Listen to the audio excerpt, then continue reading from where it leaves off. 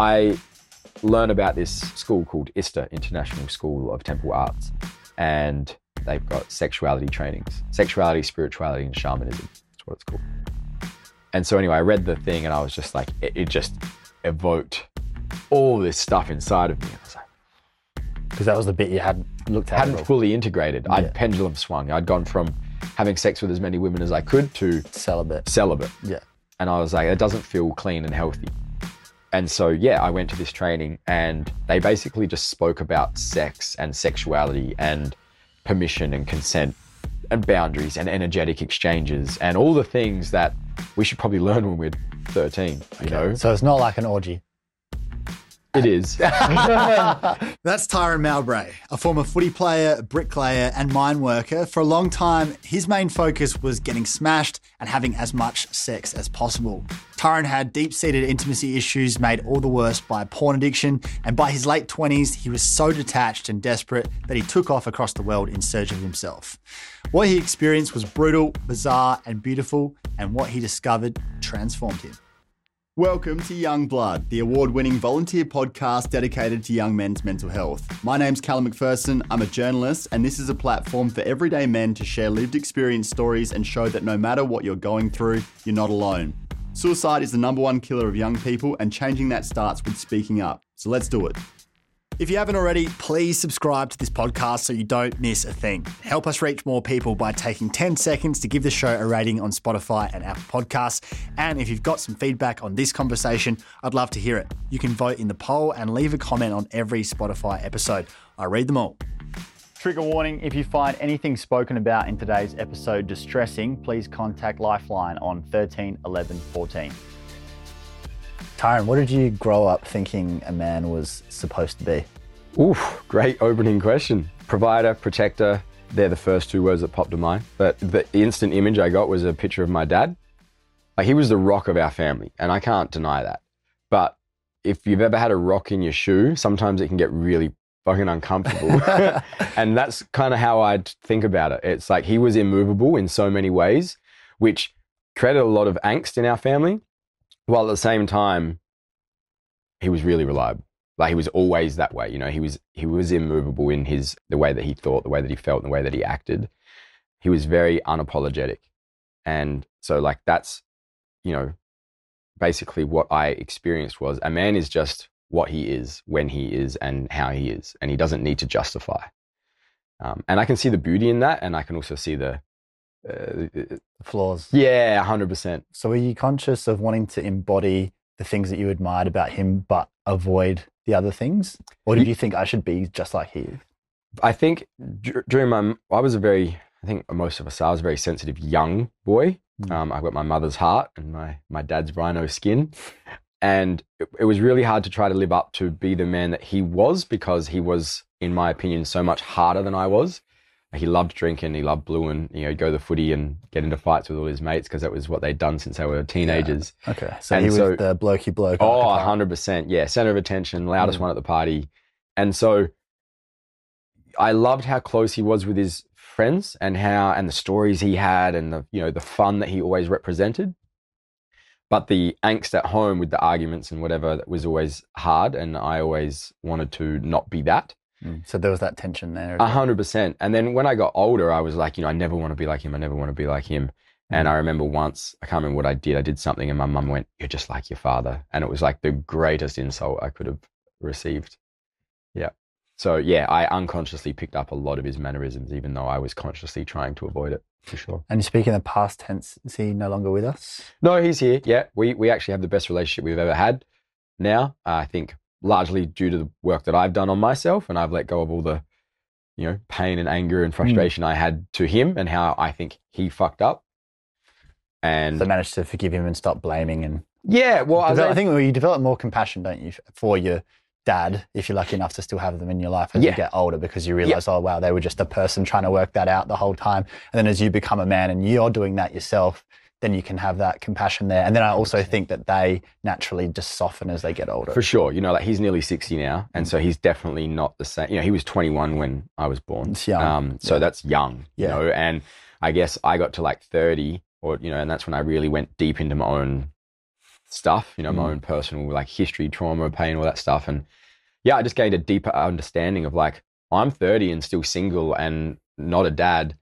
And how would I go raising a child now as opposed to 21? You know, like I got to live my best years partying and celebrating and doing all that. And he didn't, you know, and so it was just a deeper appreciation, understanding for what he actually sacrificed. So much to take on at such a young age. Yeah. And you just don't have a concept of that when you're a little kid. You really don't. Yeah. And I think it's a journey that a lot of us have to go on as young men to, you know, like we want to fight the father and, you know, there's a thing of separation. And then as we mature, you just go, oh shit, you know, and it's not until you're a bit older that you realize everyone's doing the best they can with the tools. And I think if you look at the harder parts of your dad, look at their dad and hear about the story of your grandpa and your dad's relationship, and then hear about your grandpa's dad. Yeah.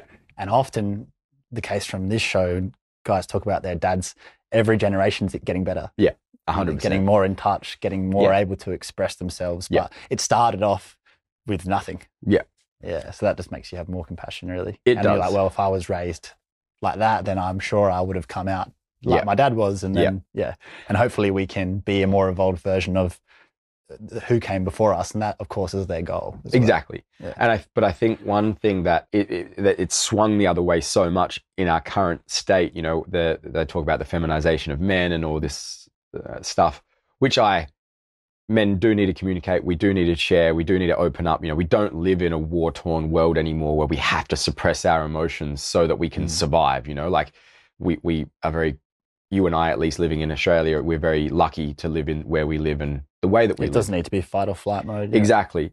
That being said, like we do still need to build resilience in our mind and our physical self, because, you know, I mean, you know, we're talking about men's mental health. Well, what makes you strong is resilience, you know? And so how do we build mental resilience when we don't have such a challenging or traumatic external environment like they used to with world wars and famine and all that type of stuff?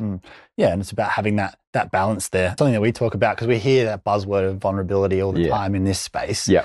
And I think defining what that is and what that means is interesting. And does that mean that you can't be these other masculine traits, which I think are very important and most men would agree. Yeah. And so I'm often saying when we say be able to be vulnerable, we don't mean change everything and don't embody all those other things that make you what you are. Yep. Just have the capacity when that stuff's building up inside of you and you know that something's wrong and you could really use some help. It's being able to speak about it in that moment. And then on the other end, it's being able to receive that and stop taking the piss and having a laugh for a minute and take it seriously and hold that space. Yeah. But it's still, you can keep 90% of the other stuff the same. And in fact, it's really important to. Yeah. And when I talk about vulnerability, I think it's a strength, because if you're able to have that 5% where you can say, okay, this is really what's going on for me, then you get it out of your head and you can be a way more effective man, which is what we all want to be. And we can be stronger and we can support people way better if we're looking after ourselves, and that's part of it. So I think that's how we think of it. But I think often we think of it as, vulnerability just means like crying and falling to pieces. And of course that puts off a lot of men, because that's 100%. not really what's called for a lot of the time. No, because we are, as men, we're still taught to be masculine. So anything that we perceive to be feminine, we are going to resist, right? And if vulnerability and emotions have the association of femininity, which predominantly they do, we're gonna fight against them because we want to be seen as a man. Yeah. And so like my reframe is, do you have the courage to be honest?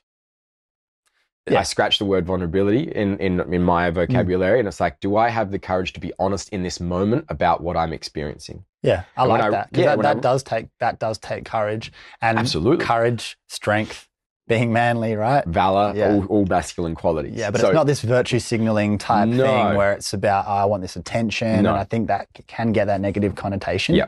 And that's really not what we're trying to encourage in people. Exactly. So yeah, I flip it and say, do I have the courage to be honest with the person I'm with right now about how I'm feeling, what's going on, the challenges that I'm facing, and not collapse into victimhood, but to just be real.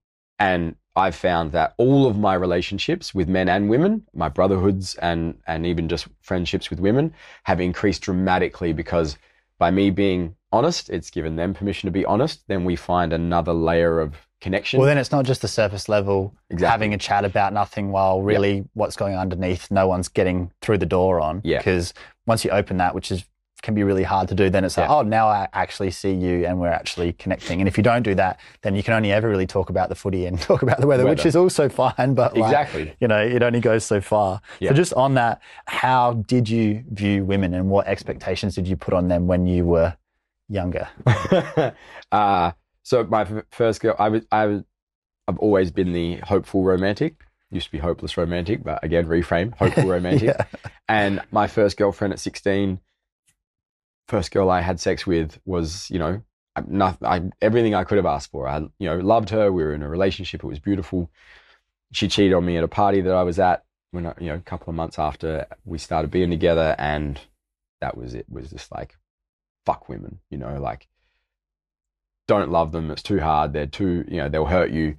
And so from like 16 to 23, I was just, I'm not even going to say it politely. I basically used them as something to masturbate into. It was like there was no emotional connection. I didn't allow myself to get any form of attachment. Any form of attachment because I was scared. Just using women sort of as a tool. Exactly. And because you got heartbroken and then you didn't address that. I didn't know how to address it. That happens to so many young guys around that age, have that devastating relationship breakup and are so deeply wounded by it. But there's nothing, we certainly don't have the self-awareness at that point.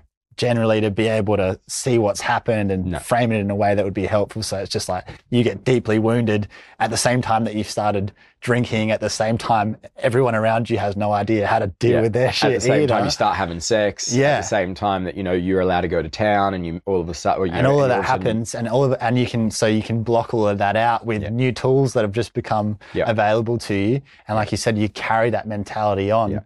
All the way like into your 20s and potentially forever. And I kind of I met a girl at 23, fell in love, had a relationship. We were together for 3 years. And then, we'll get into that later, I'm sure, but I did some bad shit and we broke up and then heartbroken again. And all that did was reinforce the feeling that I had before. And so the debauchery that I did from 16 to 23 amplified like tenfold from 26 to 28, which was when I had. So did you cheat on her? Well, yes, but that's not. She doesn't know about that. Maybe if she watches this, she will. We had a breakup. We got back together. I didn't want to get back together. I cheated 3 times in that period. But no, I got involved with some bikies, and they came over the house and kicked the doors in and threatened me and threatened her, and she felt unsafe, so she left. Fuck, that would have been scary. It was, yeah, it was really scary. And my mate I wasn't home one of the times, and my mate was staying over with his kid, and that's when they kicked the door in, and he was 5 or 6, his son, staying at my house. And it was a real, I'd like to say wake up call. I was going to say, but it wasn't a wake up call. It wasn't, because I still didn't really take ownership of that for another 18 months. I tried to avoid all responsibility for it. I blamed other people for telling them and blah, blah, blah, and rather than just being like, you fucked up, Tyran. Which, again, why did I do that? I wanted to be wealthy. I wanted to have money. I'd been growing marijuana a few years before, which gave me a cash flow. Working full time as well. I wasn't just a drug dealer. I was that and a worker. Industrious. Exactly. And and then so having that cash flow and then getting busted by the cops, that put me in a state of depression because I was like, I've lost a large amount of cash. So that didn't make me feel worthy anymore. I felt worthy when I had the abundance of money, didn't feel worthy now. That's why me and my partner broke up, because I was just in this pit of depression. And because you were associating your worth with money and your values and your priorities on reflection probably weren't what they are now. Exactly. And so, that's when we broke up, and that's when we got back together. And that's also when I cheated because I was, feeling not worthy of anything.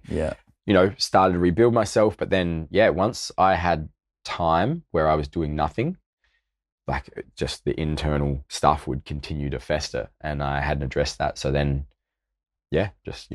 started to get involved with the wrong people and the wrong things, trying to make extra money, and all of a sudden the bikies were involved. And so what happened after that when you from 23 to 28?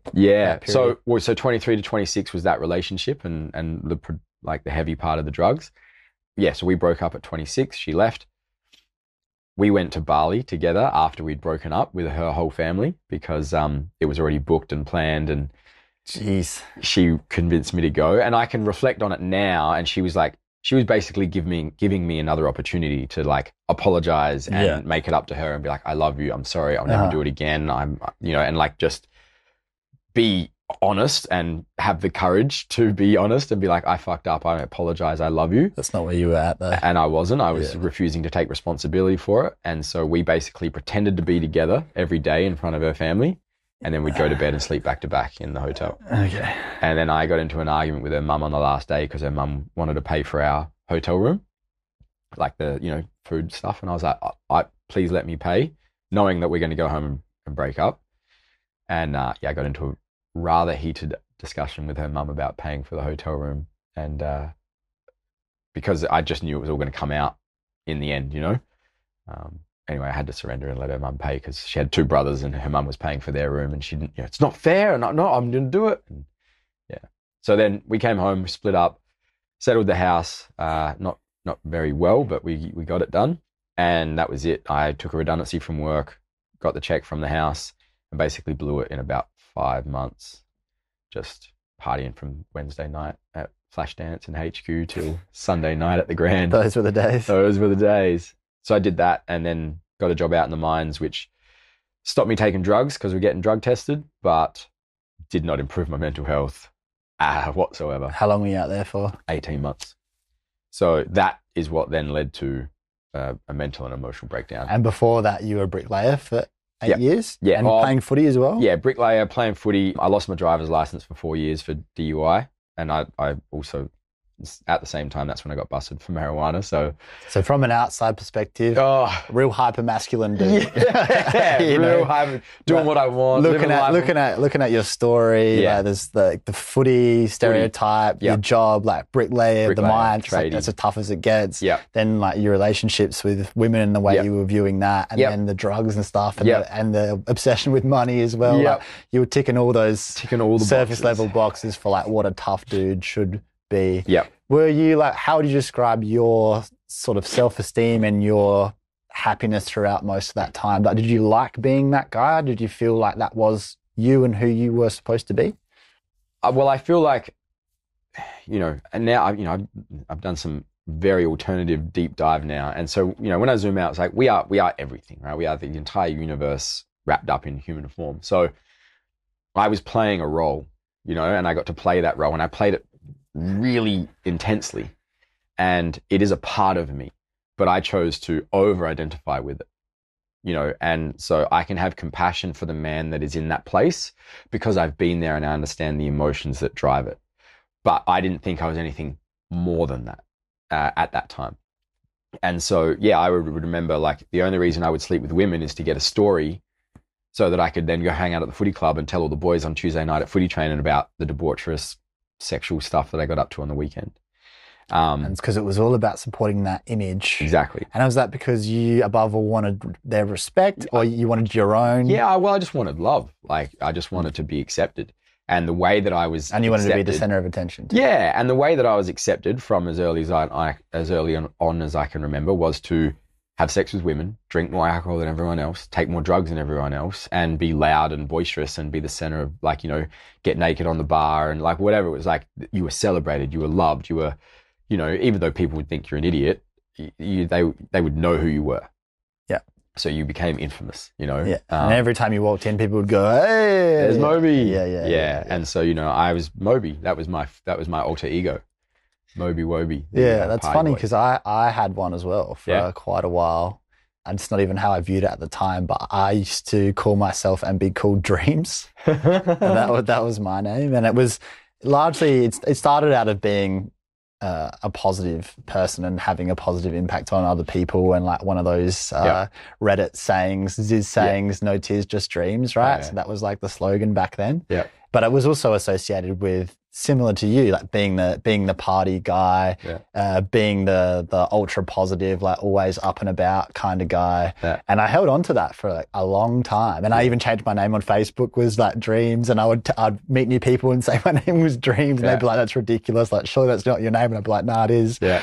And I never even thought much of it, but it's funny to think back now and be like, that allowed me to sort of play out that character. Yeah. And similar to you, like, I'm still a lot like, I'm still pretty much the same in a lot of that. Yeah. But it's like when some of those traits and behaviors actually morph into a character that you sort of play into more than, and then like I've heard you talk about the fact that people used to get your name wrong and call you T or Tyrone or not Tyran, and then you didn't like the name Tyran, and now you own your name and that identity. And it's like, for me, I'm Cal or Callum, and I just sort of grew up a bit and like took that name back. It was like, all right, that was a funny period. Yeah. And I don't feel negatively about it at all. And it was always a bit of a laugh and stuff, but it's kind of funny to think that we're sort of similar in that regard. Yeah. Because I mean, it's like, if I want to be accepted and loved, or if I don't feel like I am enough as I am, who do I need to become to feel like I'm enough? So, and I mean,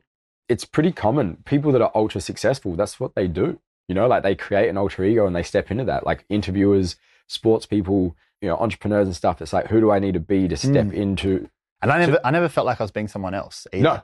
Yeah. Not really. But it was like, and I think it's the same for you, it's kind of like a more extreme version of some of the things about you that you think are positive, but you're like heightened. Yeah. Yeah. And I am an extreme person. Like I was just telling you before we started, I ran an Ironman this year. Why? Because I was like, well, why would I do a sprint triathlon? I want to do the biggest one they have. Yeah, go hard or go home. Yeah. So I am an extreme person. That is very much a natural part of me. But I was using it in lots of unhealthy channels, and now I've really learned to use it in much healthier channels. It's important to look after our mental health just like our physical health, and AG1 is the perfect supplement to help take care of both. Just one daily scoop of AG1 covers all your nutritional bases with 75 vitamins, minerals, pre and probiotics, adaptogens, a greens blend, and whole food ingredients. You can count on this tasty mix to boost your energy, increase mental clarity, help you get better sleep, improve digestion, and pep up your immune system. Plus, it's super simple to make part of your morning routine, all for the price of a coffee. You may know producing this podcast is all volunteer, and I have to pay for studio time and editing to keep bringing you these episodes. Every dollar we make from this partnership will go towards helping to cover production costs, so it's an awesome way to support your health and contribute to young men's mental health all in one. If you're looking for a simpler and cost-effective supplement routine, AG1 is giving you a free 1-year supply of vitamin D and 5 free travel packs with your first purchase. Go to drinkag1.com/youngblood. That's drinkag1.com/youngblood. Check it out. How was the sleeping around with lots of women once that relationship ended, and watching porn all the time? How did that sit with you? Was that something that you were just shut off to, or did it become a thing where you were conscious that it wasn't good for you? I mean, to start with, it was just a coping strategy, right? It was like, I'm numb and I hate women. I mean, I love women, but I'm so hurt by them that I perceive to hate them. But also having sex with a woman was like, well, she's letting me have sex with her, so I'm worthy, right? So there's this like push and pull. I don't want it, but when I get it, I feel worthy. So I sort of about proving something to yourself. Yeah. Yeah. So it amplified, right? Like I slept with the same number of women in 2 years from 26 to 28 as I did from 16 to 23. So I was like hell-bent on just that revenge. I was using Tinder like I was a shareholder. Full-time job. And it just, all it did, I just slipped back into that Mowbray role really easily, basically after that 3-year relationship. And working in the mine. So basically I would wake up at 2:45 in the morning. I'd jerk off to porn. I'd go to have pre-workout, go to the gym, come back from the gym, jerk off to porn, have a shower, go to the mess, make breakfast and lunch, go to work, come home from work, jerk off to porn, go to the gym, go to the mess, have dinner, go home, or back to my donga, jerk off, go to sleep, wake up, do it again. Yeah, like clockwork. Such a rigorous schedule. So it was like... It's almost impressive. Thank you. But it's obviously, at that level, it's a problem too. 100%, and it got to the point where I didn't feel pleasure when I would come. Sometimes I wouldn't even know if I came. I would be like, what? Like, so you're doing it out of habit. Yeah. It was just like, that's the structure. And was that escapism kind of thing? For sure. Yeah, for sure. It's a big problem in the mines, isn't it? It is. It's really massive. Heard that from a few guys who worked out there and say, what's the biggest problem out there? Is it steroids? Is it meth? And they're like, no, it's porn. Yeah, it is. Like there's stories of cleaners, like they go, they clean the dongas every couple of days and they'll find like, suction cap dildos on the sides of the shower and stuff like that in a all male mindset. Yeah, right. So yeah, it's pretty. Whatever. Guys go some pretty, and that's what happens with sexuality is like, when we, you start watching porn, you start watching The two people have sex. desensitization. Yeah, and then all of a sudden it's like two people having sex is no longer arousing. So then you watch this, and then you watch this, and then all of a sudden you're watching a midget fucking go. It gets more extreme and more extreme. It just it goes darker and darker that you need, and that's really bad for your soul. Oh, 100%. Yeah. And what you're doing is you're creating neural pathways in your brain for pleasure. And so, you lose the fact that like this is actually arousing and sensational. Yeah. And then before long, you can't even get erections anymore. Exactly. And so I could still get erections with women, thank goodness, and erections with porn, but I couldn't get erections without porn or without women on my own. And so that was what happened was once I was like, I'm fucking sick of porn. I'm just going to do it without it. And I couldn't get hard at all, like nothing, not even and I was trying to like fantasize and nothing. And I was like, fuck, I'm 27 years old. That can't be good. Like, this is not a good thing. And so that was enough of a motivator for me to kind of quit porn there and then. And I lasted 7 days and I had a wet dream.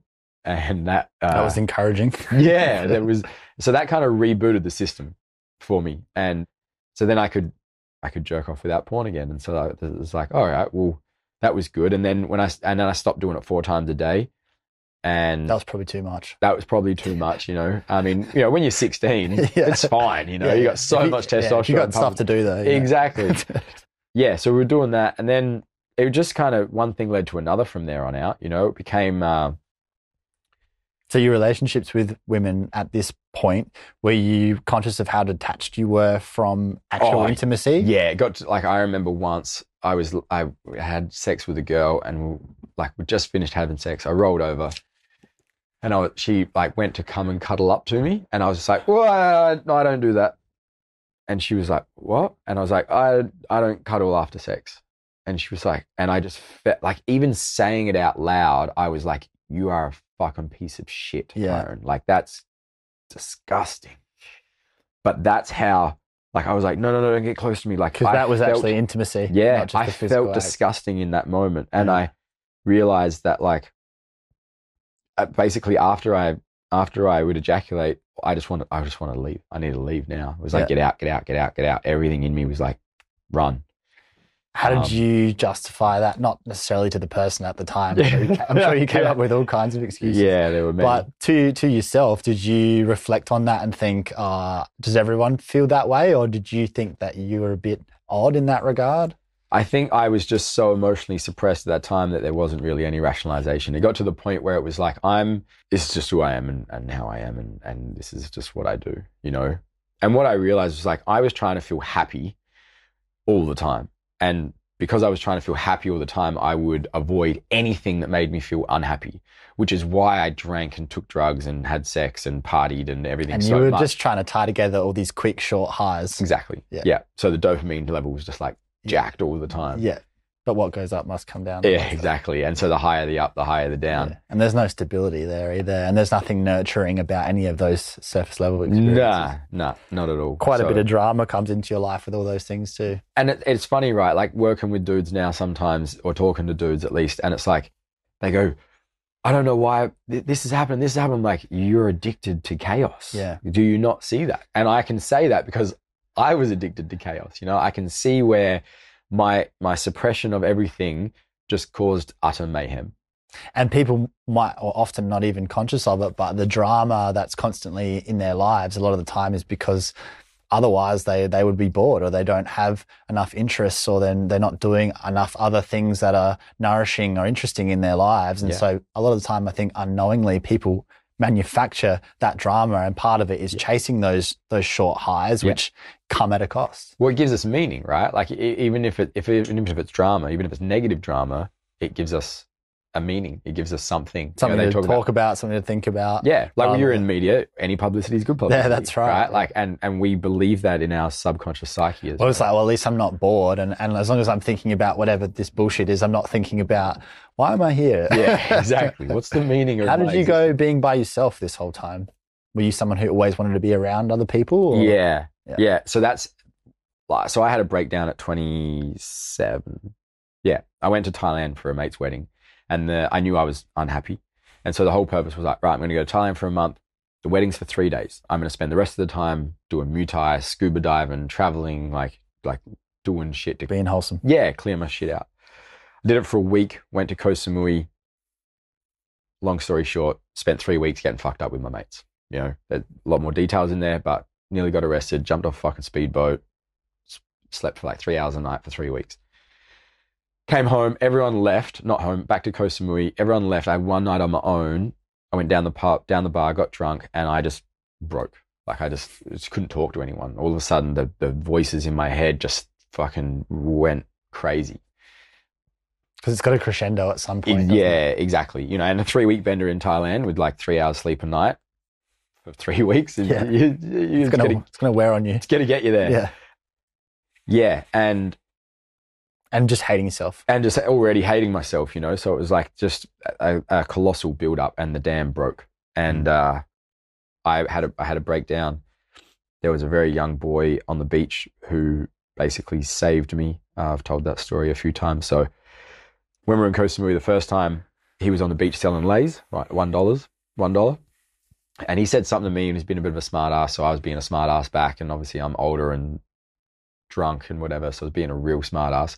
And he went to hit me, and I saw it coming, and I just like swung back, and his arm hit the girl next to me, and I just laughed at him because I made him look like an idiot, which made me look like an idiot, but I didn't see that at the time.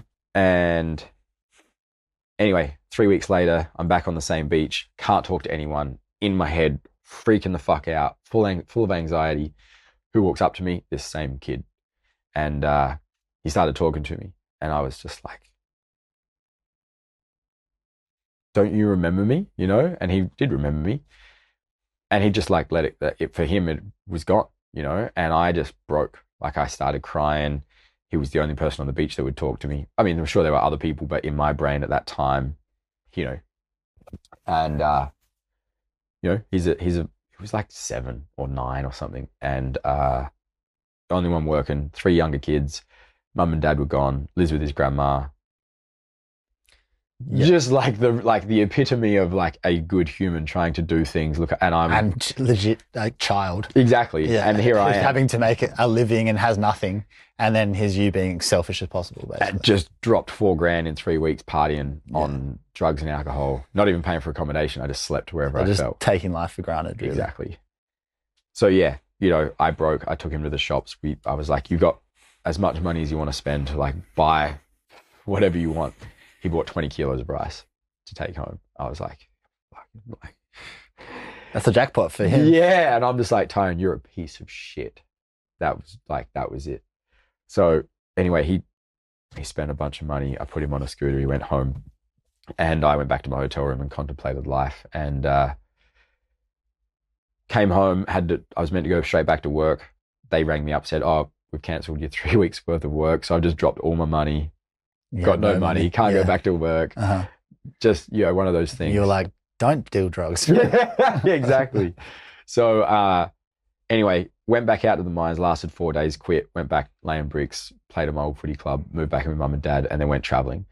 And I was going traveling, I was scared shitless. And in that 6-month period, your decision to go traveling, were you like, I need to get out of Adelaide. I need to get out of Australia. Like they say, environment is everything. And my environment, no matter where I went in Australia, the same thing would just happen, right? I'd find drugs, I'd find parties. You needed a circuit breaker. Exactly. Yep. And so I got into yoga and meditation off YouTube in that 6-month period while I was saving. And I, you know, started traveling. No one knew that I was depressed or sad. No one. First place I went was Oktoberfest in Munich, and got so drunk I shit my pants. Okay. Good start. Good start. Yeah. So that was another, like, you know, this journey of I didn't just wake up one day and go, I'm fucking healed and I won't drink or take drugs. It was like ugly, progressive failing again and again. Yeah. But basically I spent 5 months living in my tent, backpacking across Europe on my own. That was the level of isolation I needed to like process all my own internal stuff. You know, I lived in a Buddhist monastery for a month where we meditated for 4 hours a day and didn't eat after lunch. I lived in Iceland in January in the coldest month of the year, darkest month of the year. So it was like 21 hours of darkness a day. Were you seeking these out? Yeah. Obviously, they're extremely They are. challenging. They're extremists. They're extremists, right? So it's me being an extremist. What were you trying to find or hoping to find by putting yourself through that? Answers. Yeah. Answers to the questions that, I had in my head. Like, could you survive? Were you man enough, or would something appear in your mind if you were out there for so long? So I mean, it was progressive, right? So I was traveling, I was backpacking. It wasn't fun because I was just going to hostels and pubs and bars and clubs and cities, and I was like, this is fucking shit. You were just doing the same thing you were doing in Australia. Yeah, and then I was couch surfing with this guy in Ireland, and they showed me the movie Into the Wild. Yeah, I've seen it. And it changed my life. I was like, that's what I want to do. Okay. Don't eat the berries, though. Don't eat the berries. Don't eat the berries in Alaska. So I bought a backpack and a tent, and I spent a couple of grand on setting myself up, and that's what I then started to do. I found a meditation thing on couch surfing, so I went along to that. The woman there that was teaching the meditation told me about a bunch of Buddhist monasteries in Europe that you can go and stay at for free. So I found one that was on my travels and went there. Was that you're not allowed to stay for more than 2 weeks. I got 10 days in, and the ajna, which is the head monk, goes, I think you should stay for another 2 weeks, Tyran. I was like, really? He's like, yeah. Do you get any direction, or is it okay, so you sit there? No, you wake up at 4, meditate for an hour, you come back, you have breakfast, then you go work for a couple of hours, it's not really work. I mean, it is, but not for a bricklayer. Yeah. Then you go and have lunch again, and then you've got nothing to do from 12 till 6. So you can read, you can meditate, you can ask for meetings with the monks and stuff and have conversations. And then you meditate again from 6 till 7:30, and then that's it. Go to bed or whatever, and wake up and do it all over again. So how did Mr. Chaos go with that much quiet time? Yeah, it was hard. So I wrote a lot. And that's what I did on my trip. Was I realized I was like, I don't know what to do, so I'm just going to write. And I wrote about what was going on for me internally. And that's good, because you didn't have anyone to talk to, and you had to get the thoughts out. Yeah. So I started writing, and it was phenomenal what came out of my brain. And you just keep writing, keep asking questions, keep writing, and you unpack your own shit. But it was very good to have the monks, for example, to seek reflection. And then all of a sudden I heard about HelpX, which is a place where you work in exchange for food and accommodation. So that drastically reduces your travel expenses. So then I started looking at volunteering places, and, started to stay at retreat centers and stay with, I guess, let's call them more conscious people, which then gave me the ability to reflect more and more. And staying at the monasteries, did you feel like that developed fairly quickly, those skills which you were able to take with you and be a little bit better at self-reflection? And for sure, that's a lifelong practice. It's not something that you just snap your fingers and do, but doing it that intensely for a month, there'd be things you'd never forget that would have helped you. Yeah. So I remember writing a letter to my dad, because I was still pretty angry at my dad at that stage, and I wrote a letter to him, and I showed it to the ajna, and he read it, and he's like, okay. And I was like, tell me the answers. And he's like, well, now what? I was like, well, am I just, tell me I'm right, And he goes, okay, well, what about from your dad's perspective? And I was like, what do you mean? He goes, well, okay, how would you do it better? And I started to tell him. He's like, no, go and meditate on it. So the first meditation set, I was like, I would do this and this and this. And you're angry still? Yeah, and this. And then he had some other questions. And so I was like, okay, well, how would I do that, Tyran? And I was like, well, I would do it like this. And then all of a sudden I got caught up, and I was like, yeah, how would you raise a child to chase his dreams, but then punish him when he breaks rules, but not punish him so bad that he then doesn't chase his dreams, and then such a delicate balance. Exactly. Especially when you're 21, when you start. Yeah. So all of a sudden that led down a pathway of how would you actually do it better? And that was what started the compassion towards my parents. But also it got to the point where I was like, you got to do everything that you tell your children to do. That was probably the biggest thing I had with him, was that I felt like he was a big hypocrite. It was do as I say, not as I do. And that was what made me lose a lot of respect for him in those younger years. And that's what inspires me to do everything now. It's like, what type of man am I going to showcase to my So children? practice what you preach. Yeah. Yeah. And then you spent some time with a cult too. I did. Was that before or after the monasteries? Afterwards. After. And it was a sex cult? Yes. Right. International sex cult. So, Yeah, okay. So that would have been a bit of a juxtaposition. It was. So, during the whole meditation, cleansing, getting rid of, like, sex was the biggest kryptonite for me, right? It was like I love women. They're beautiful and gorgeous, and like making love is one of my all-time favorite things to do. And so that was my biggest kryptonite. So I went celibate for a lot of my European trip. I was very and I started reading tantra books. Was this like a final showdown kind of test thing? You could say that. Or I think it was more of a reintegration, like think of a pendulum swing.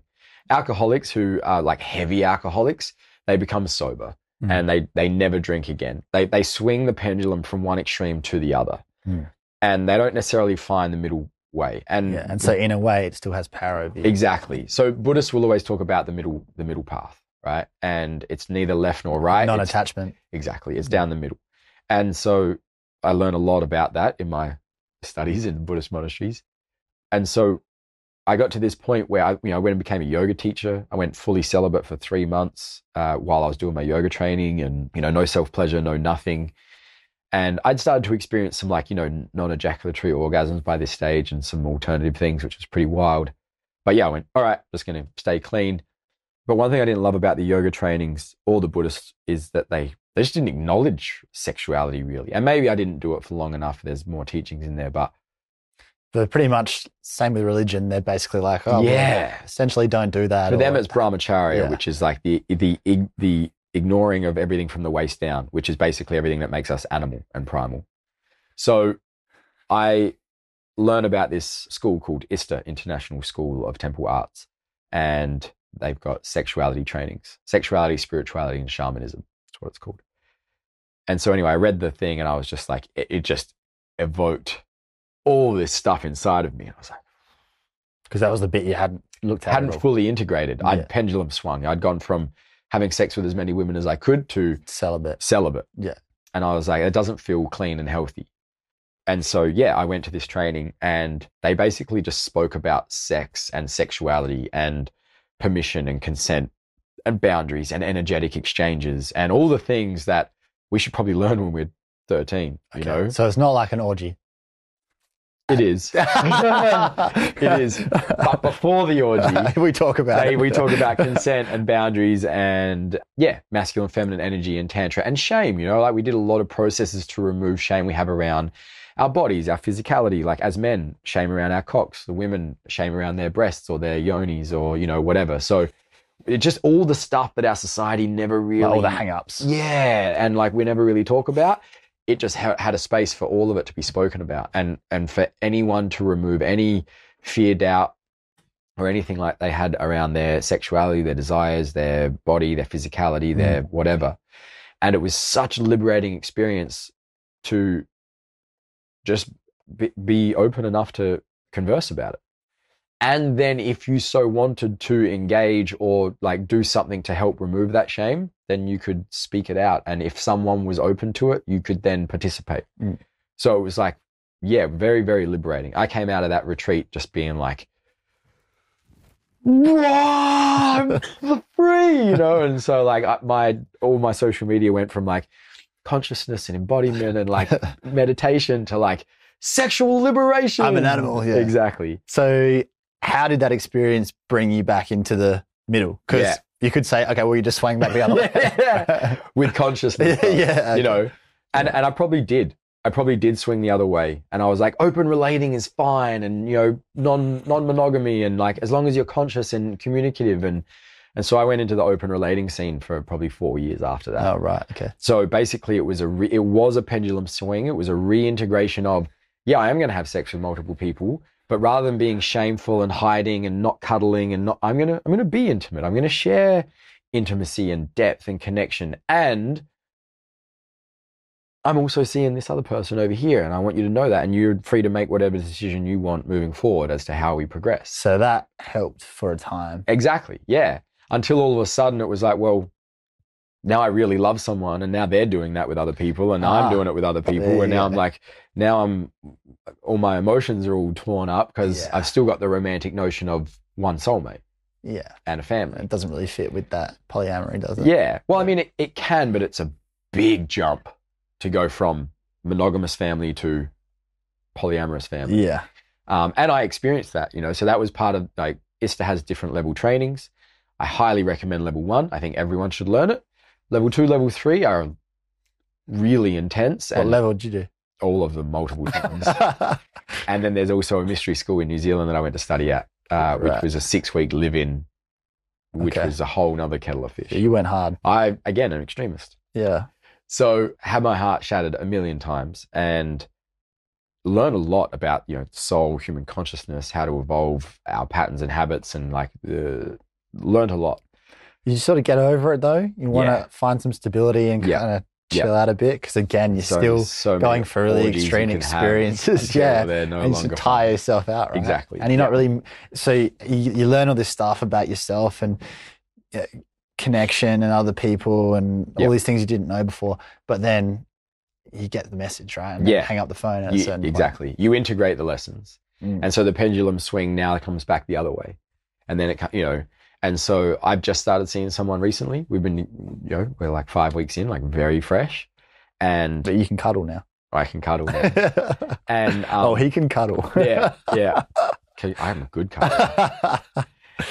But I've now learned what I do and don't want because I've played in basically every field that I can possibly find. Right? There's not a if there are different sport. If sex is the Olympics, I've played every fucking sport. I've done the decathlon, man. Exactly. You've left no stone left unturned. And now I know what I really want, what I don't want. And so now I can enter any relationship being quite clear about, and not like brittle, but just like, I'm not going to get upset when my partner tells me that she got hit on by another dude, or that she found a dude attractive, or that whatever. Like, none of that bothers me now. So you don't have the insecurity there. No, I've watched my partner have sex with someone else, and that was confronting. That was hard. Yeah, dude. And I've watched her fall in love with someone else. That was even worse, And it's like, well, that's the level of emotional processing I'm capable of. Anything inside of that, I'm pretty chill. But also, you don't need to put yourself through that. Exactly. I don't need to do that again in order to prove to myself that I can find love in the places of not love.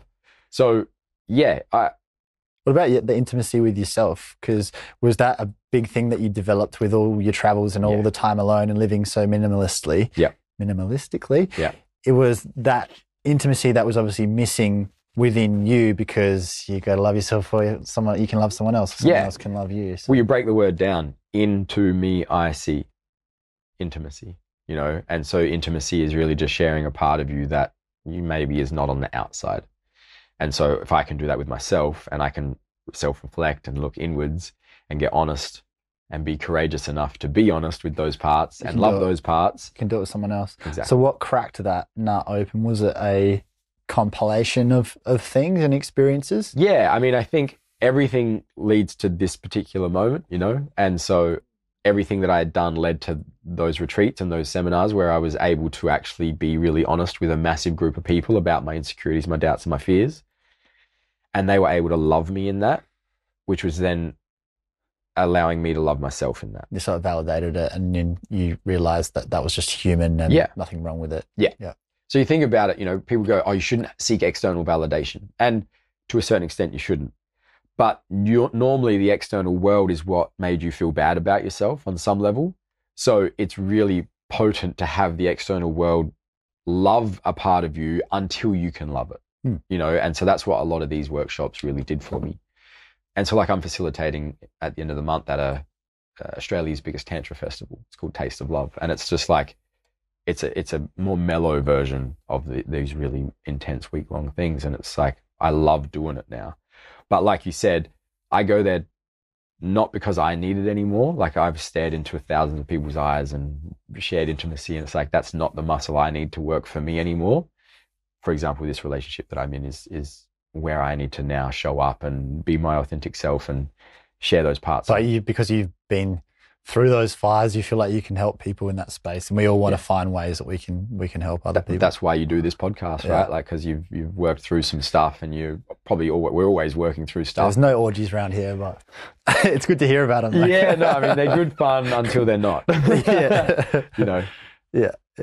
So, what have you found difficult about letting go of the old idea of yourself? It sounds like multiple times. Like letting go of Moby, and then letting go of the rampant sex cult guy. Yeah. Sounds like you've done that too. Yep. And being able to close chapters and have them be chapters in our lives, it's not an easy thing to do. So what have you found hard about it? I think the hardest part is when you realize that you can be whatever you want, working out what it is you really want. You know, I feel like that's the hardest thing, because every time I have achieved something that I thought I wanted, on the other side of that achievement is a sense of like, was that emptiness, it? Or what now? You know? Yeah, it's not all it stacks up to be. Yeah. No, you know, and so like, at what point does it end? And it ultimately it doesn't end, you know. And the age-old saying of like, before enlightenment, carry water, chop wood. After enlightenment, carry water, chop wood. You know, and that's kind of where it gets to. Do you feel enlightened? I solely believe I have had moments of experience of it.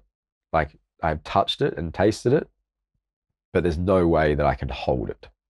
You know, like, for me, enlightenment is a remembering. That would probably be a bit arrogant to say. Like, yes. And if I was saying unless you're the Buddha, you're definitely not. And if I was saying you're not it, right? The ego would have got you at that point. Exactly. So yeah, but I would like to believe that I've experienced moments of like pure divinity. What are you capable of now that previous Tyran wasn't? Expressing the love that was always within me. Yeah, I think that was the biggest. And receiving it. I'm still working on that one. Like, I'm better at receiving it.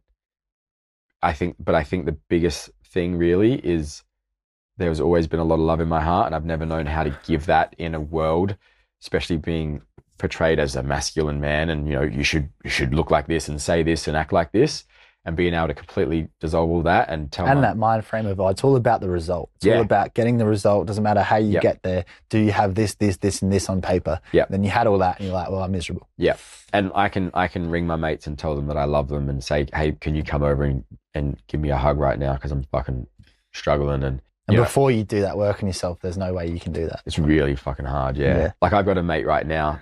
He was a client, and now he's a mate, and he's a soldier, and not just like a general grunt, like equivalent of Delta Force in Australia, right? He's up there with one of the most elite soldiers here.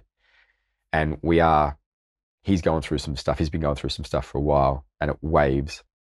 And he just rang me yesterday, and he was like, I need you right now. It's like, done. What do you need? You know, and he goes to war with people and has done multiple times.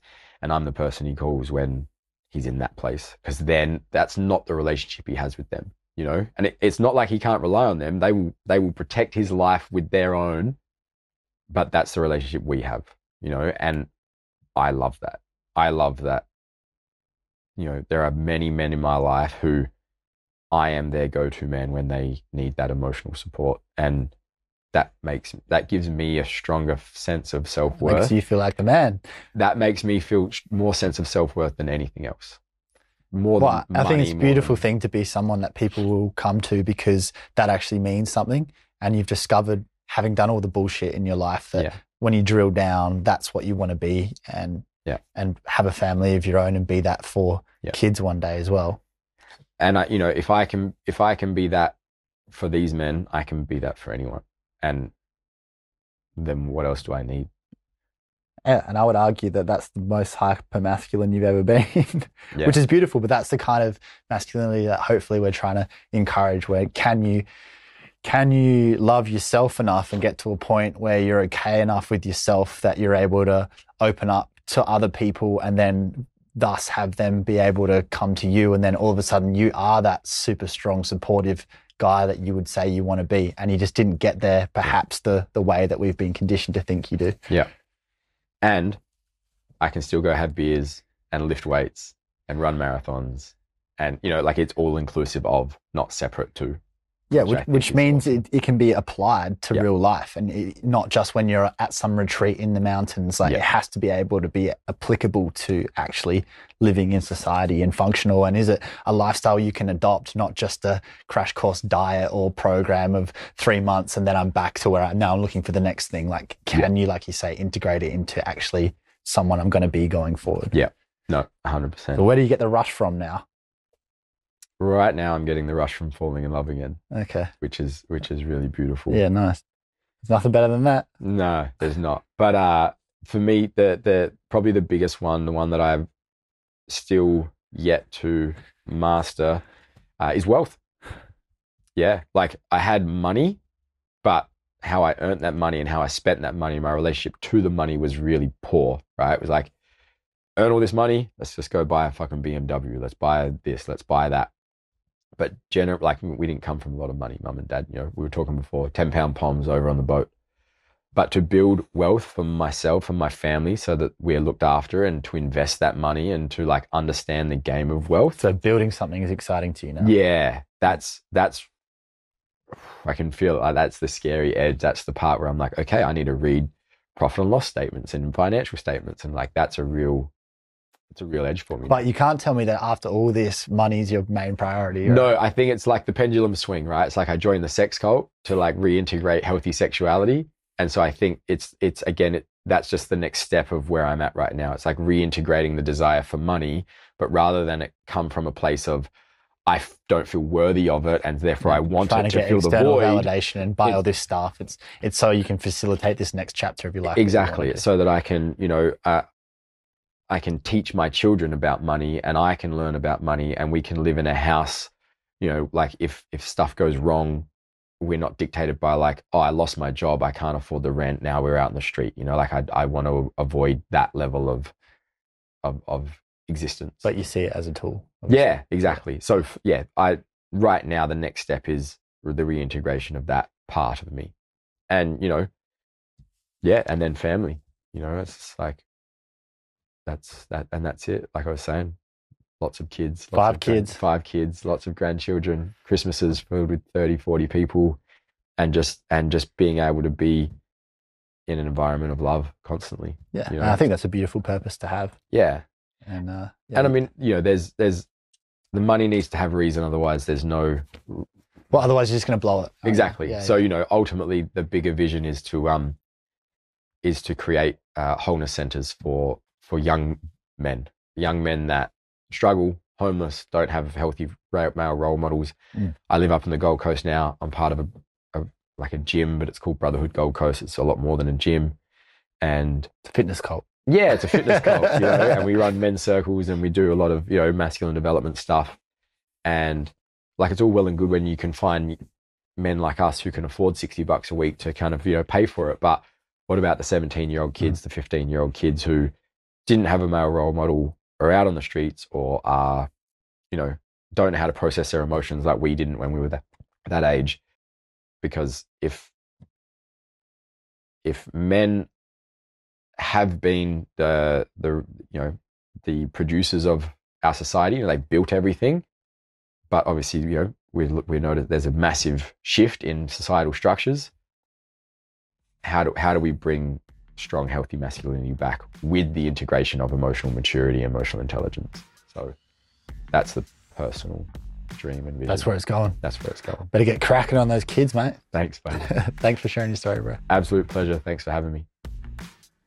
That's it for this episode. If you like what we're all about, support us by following Youngblood Men's Mental Health on Instagram and Youngblood Mental Health on TikTok. Every podcast episode is recorded in professional quality video, and they're all up on our Youngblood Men's Mental Health YouTube channel. So please show some love and subscribe. A big thanks to our local business supporters, Pro Realty Property Consultants and Herd Financial. You can find everything there is to know about the podcast at youngbloodmensmentalhealth.com. And most importantly, please share these stories with anyone in your life who needs to know they're not alone. We're all in this together. Catch you next time.